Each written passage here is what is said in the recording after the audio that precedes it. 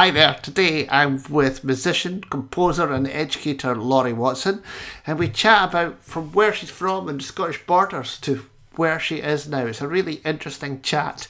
If you enjoy these podcasts, please support my Patreon at patreon.com/Simon Tumier. So, hi Laurie, how's it going? Hi Simon, it's going well. Day 19 isolation at the moment, living happily by the sea. Oh, that sounds lovely, especially as the sun's shining. Yeah, well, it comes and goes, but certainly there's a lot more sun on the east side.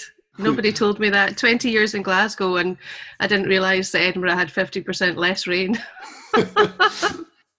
So, you've recently started a brand new job. Yeah, kind of at the end of 2018, I moved to. I've always done freelance music stuff, so this is kind of in addition to that. I was working at the Conservatoire in Glasgow with the trad music students, which is where I trained. And now I am working at the School of Scottish Studies, or what was the School of Scottish Studies. It's now Celtic and Scottish Studies at Edinburgh University. And is it quite a different job to the Royal Conservatoire?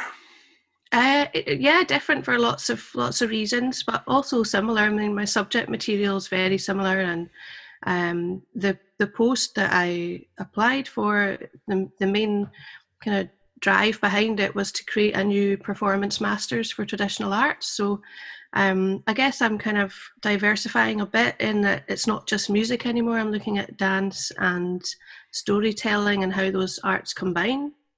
But of course, in terms of professional output, traditional music is probably the most dominant of those art forms at the moment. So I'm still working with a lot of music, and I teach the main courses to do with traditional music, song, and ethnomusicology as part of the existing programmes at Celtic and Scottish Studies at Edinburgh.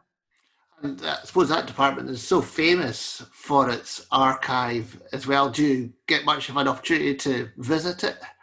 Yeah, yeah. I mean, it's written into all of our contracts that that we should be contributing to the archive. So creating new field work, which is a passion of mine, as you know, you've been interviewed quite a few times, and also engaging with the existing sources and showing how they could be put to use. And I suppose for me, my role includes how those sources can inform new creativity in Scotland and beyond. And I suppose that includes quite a lot of ethics in terms of the voices that whose knowledge are in the archives and how we interact with that and use it. But it also involves a lot of inspiration and really opening up I think the variety and the richness of what's in there. It's our kind of oldest, most established archive for Scottish culture.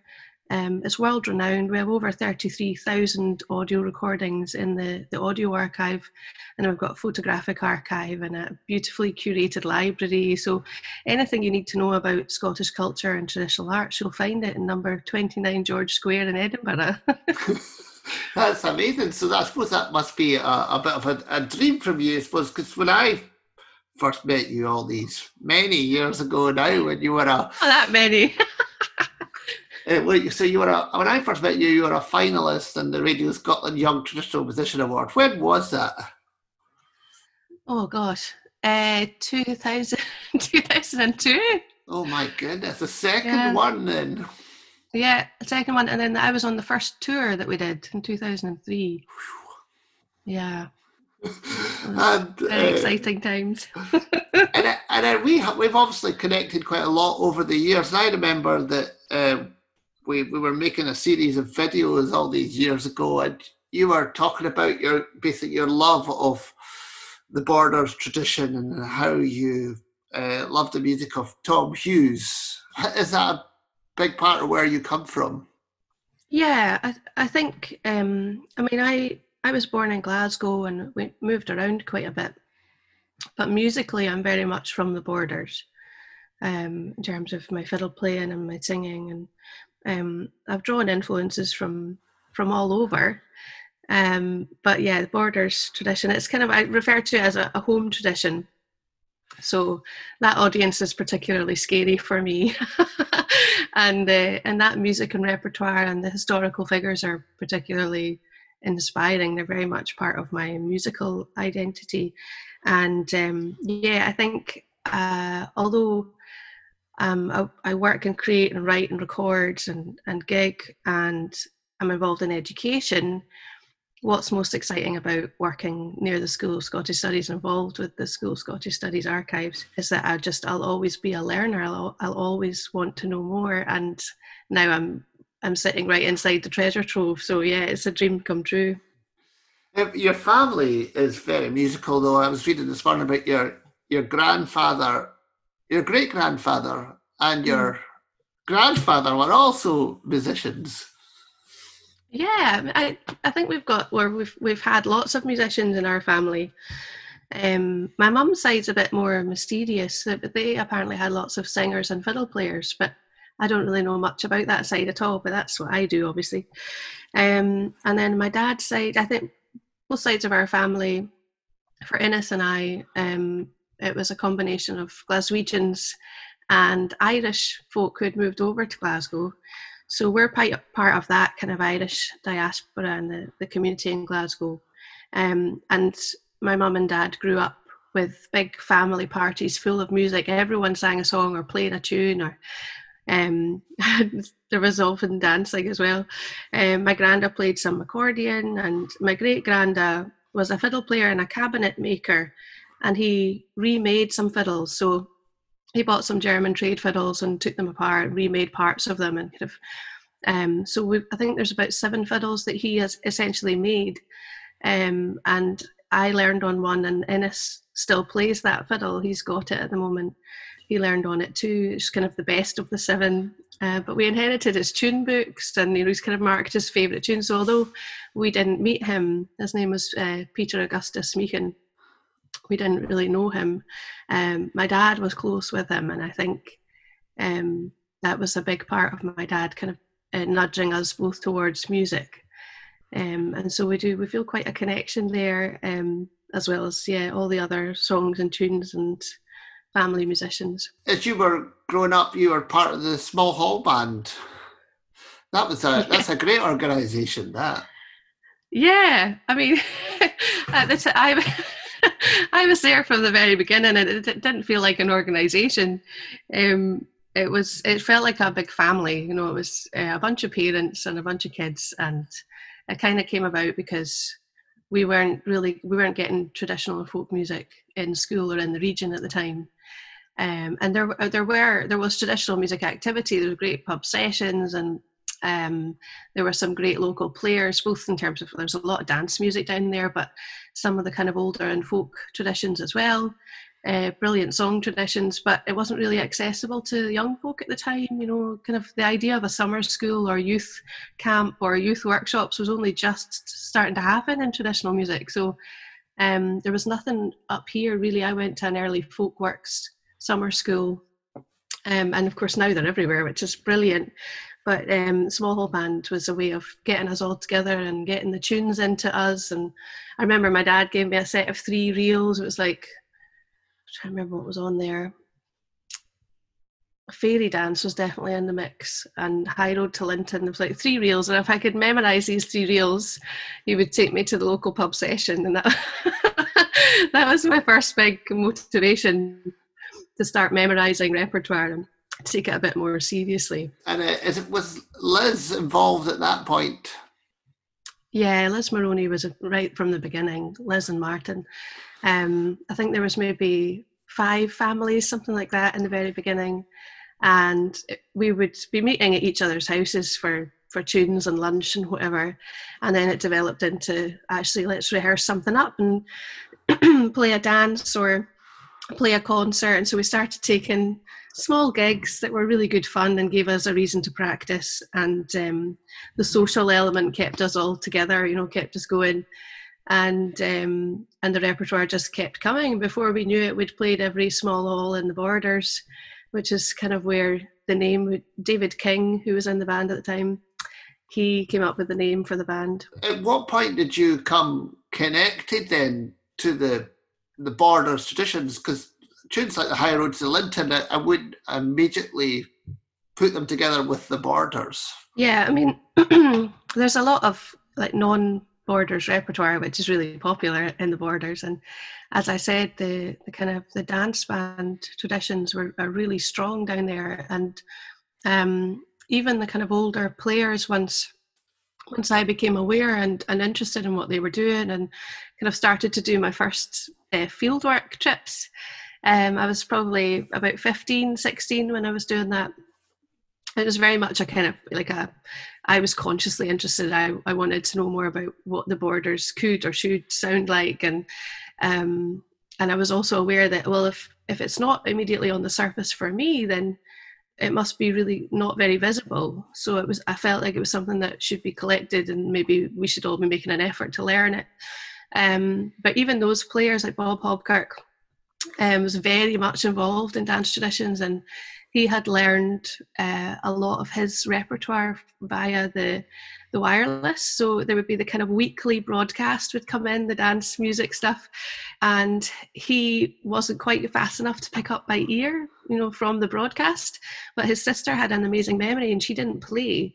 So she would memorize some of the tunes, she would catch some of them and then sing them to Bob, who would then learn them on the fiddle. And so a lot of the Borders repertoire, the contemporary repertoire, is informed by Scottish dance band music. But then they do have some local tunes, older tunes that have been written here over the centuries. And we've got old collections as well, like the Calvert collection, published in Kelso. And that collection has a whole mixture of different tunes, a lot of which are for dance, of course, but tunes with local titles from local folk, as well as tunes from further afield. That's interesting. I remember the piece that you recorded for our Foot Stomping YouTube channel, which must be one of the highest viewed folk videos of all time. It's well over 1 million views, I think, of you playing two Borders tunes. I know. Who'd have thought it? That's totally brilliant. And I remember being up at Blazon and Bewley, just dropped in to visit, see how they were going, and those tunes were played in the session, and everybody knew them. Everyone was suddenly playing these Border tunes. It was such a lovely thing, because it's been a bit of a hidden tradition, But the harmonies are beautiful, and it just sounds different. I remember the way you harmonised that piece of music. It wasn't like the rest of Scotland. No, and actually, one of the things we discovered early on in SNI was that it really limits the accompaniment.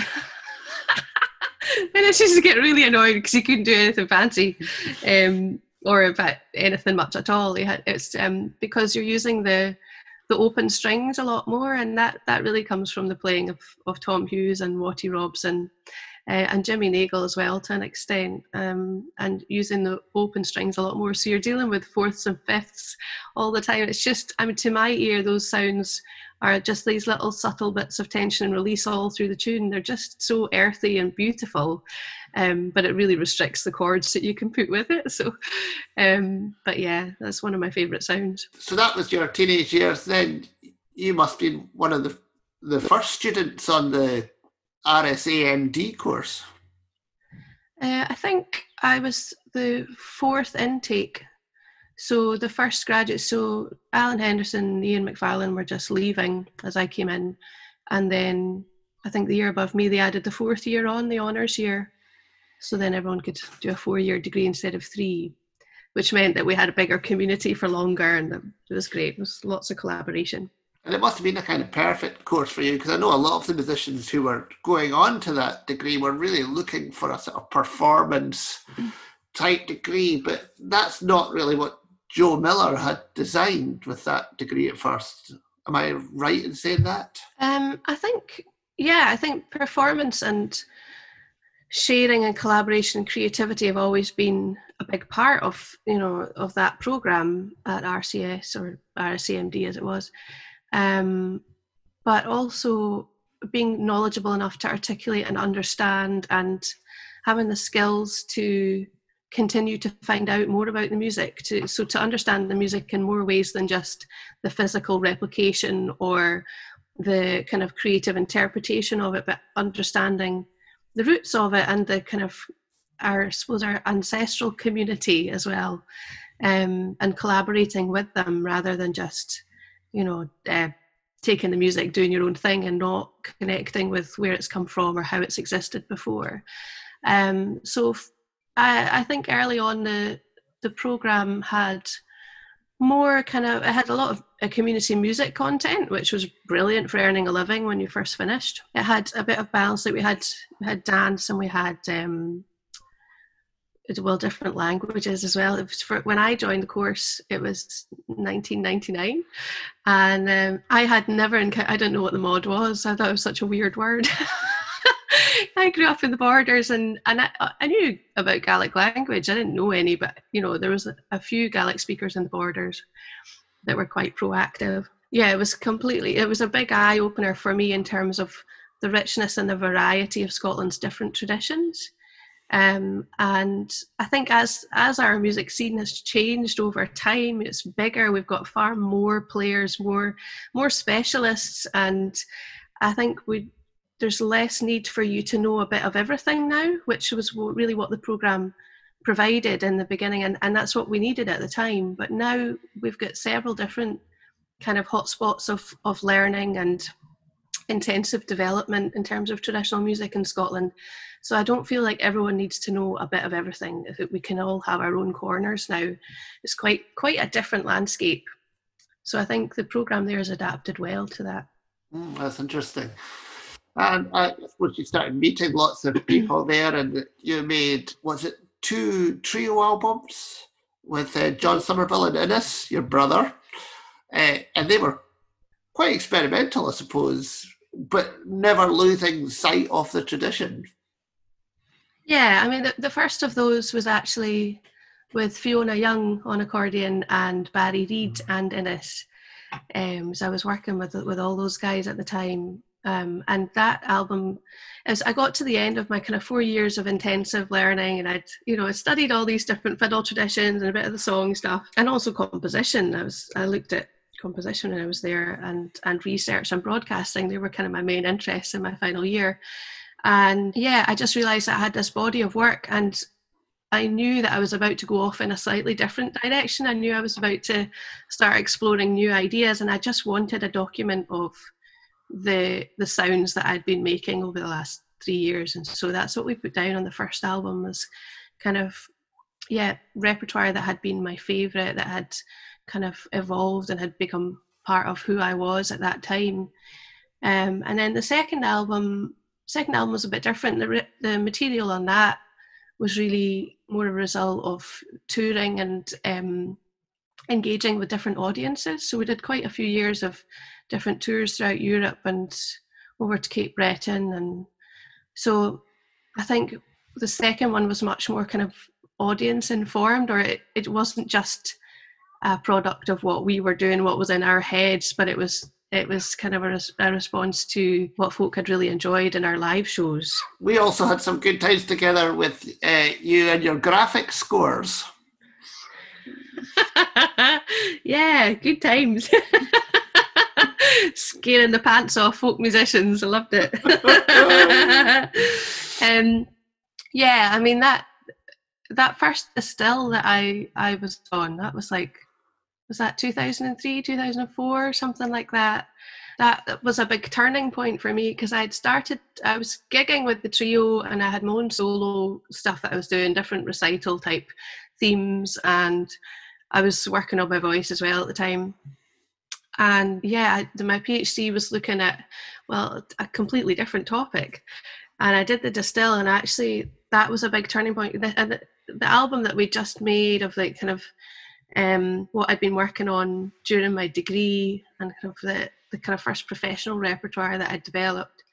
And I knew I was going to start to look at new ideas. I was interested in finding new things to explore and new challenges, and Distill provided that. And so it completely turned things around. So the trio kept going, and I still had my solo stuff, but suddenly I was doing really weird experimental. So like, okay, how far can we push this, and where's the boundary for traditional music? What could I make that traditional musicians would either like provoke a strong reaction, or that it would change the way that they think about what tradition could be, or will tell me very strongly this is not part of what we do anymore, that you've crossed the line. And so I kind of, I moved from being just a creative performer to being a composer that sometimes had to sit out of their work and watch other people grapple with it. And from the research side, it told me a lot about how traditional musicians work and how we collaborate, how we perform, how we communicate in performance, which has been great for the courses that I run, but also my own practice, and it's knowledge I've been able to share back to other traditional musicians. But mostly it was just really inspiring creative work for me. I suppose you have definitely had a portfolio career of performing, and I suppose as you moved into your 30s, you were far more education, and you got your doctorate, and then doing a lot more lecturing. Do you really enjoy that? Yeah, I do really enjoy it. I do. I don't know if I was doing like a lot more. I think the education work that I was doing had to change. I have absolutely loved my portfolio career, and I know some folk are kind of warned that you need to have one in order to make a living, but for me, it's the variety of different activities and outputs and different communities to work with and different ways of thinking and doing, and I find it really engaging. I don't think I would be happy doing just one thing all the time.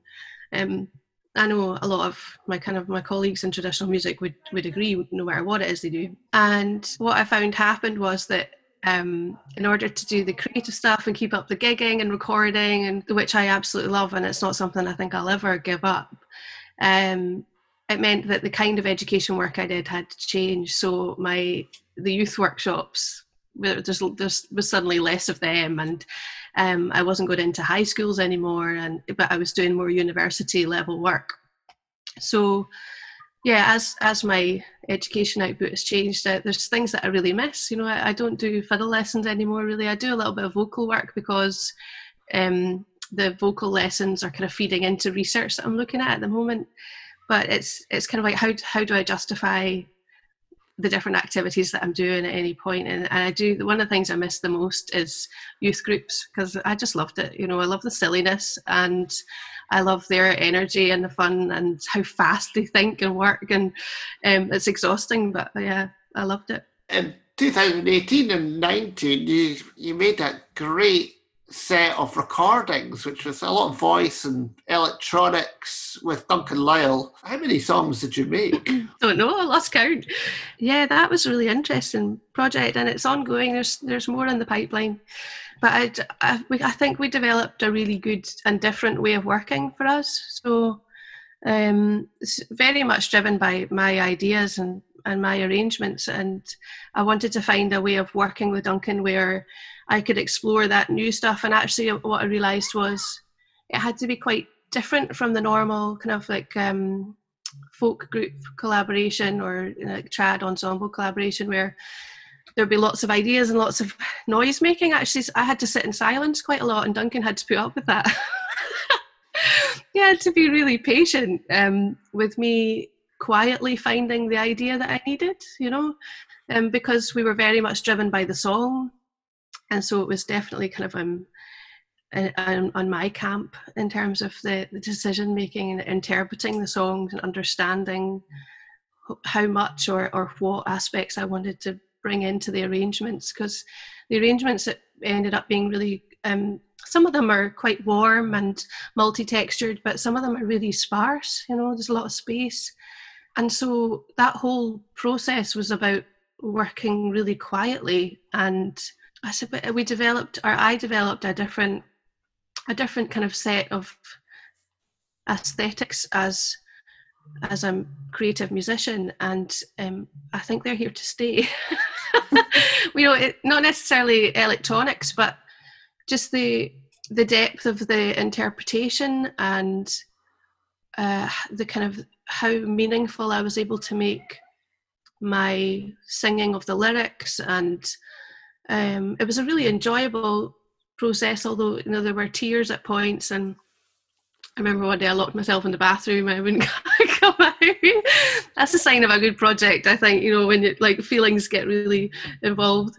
But yeah, I think that way of working out one song at a time meant that, in past albums when I've kind of rehearsed it up as a group, and I do love working that way. I love the collaboration, love other people's ideas in the work, and it's really important.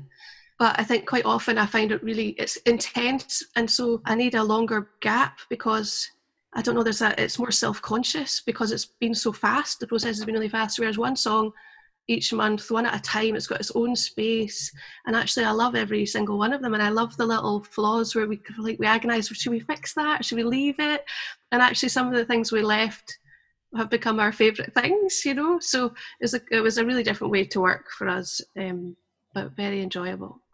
Great. I look forward to the next batch. Before we finish, what is next for you?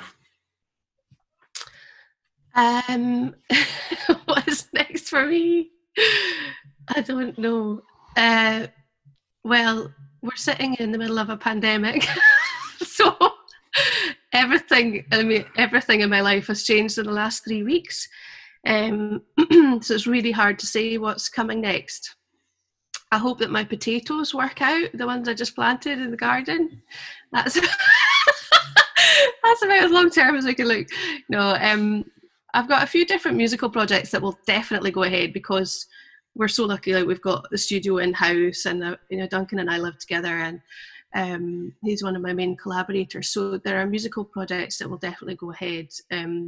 More songs, there's some composition stuff, and I've got some more graphic score work that's happening, which is research and performance related. And but I would love to set up a new ensemble, an Edinburgh-based-ish ensemble of kind of weird and art folk musicians who are trying new ideas, but have a grounding in trad. The new programme at Edinburgh, of course, is going to go ahead. The new Masters in Traditional Arts Performance. That is collaborating with a number of local festivals and events, with venues like the Storytelling Centre and the Queen's Hall and Tradfest in May, and the Fringe in August. And so it might be the case that runs a year later than planned, just because of current disruption. I really don't want to sacrifice the experience for the students, so it looks like we may well be deferring that to 2021 instead of 2020 as a start date. But yeah, continuing with my work in traditional arts at Edinburgh, and some new songs and sounds. Well, that's very exciting. Thanks very much, Laurie. As if we all make it to June.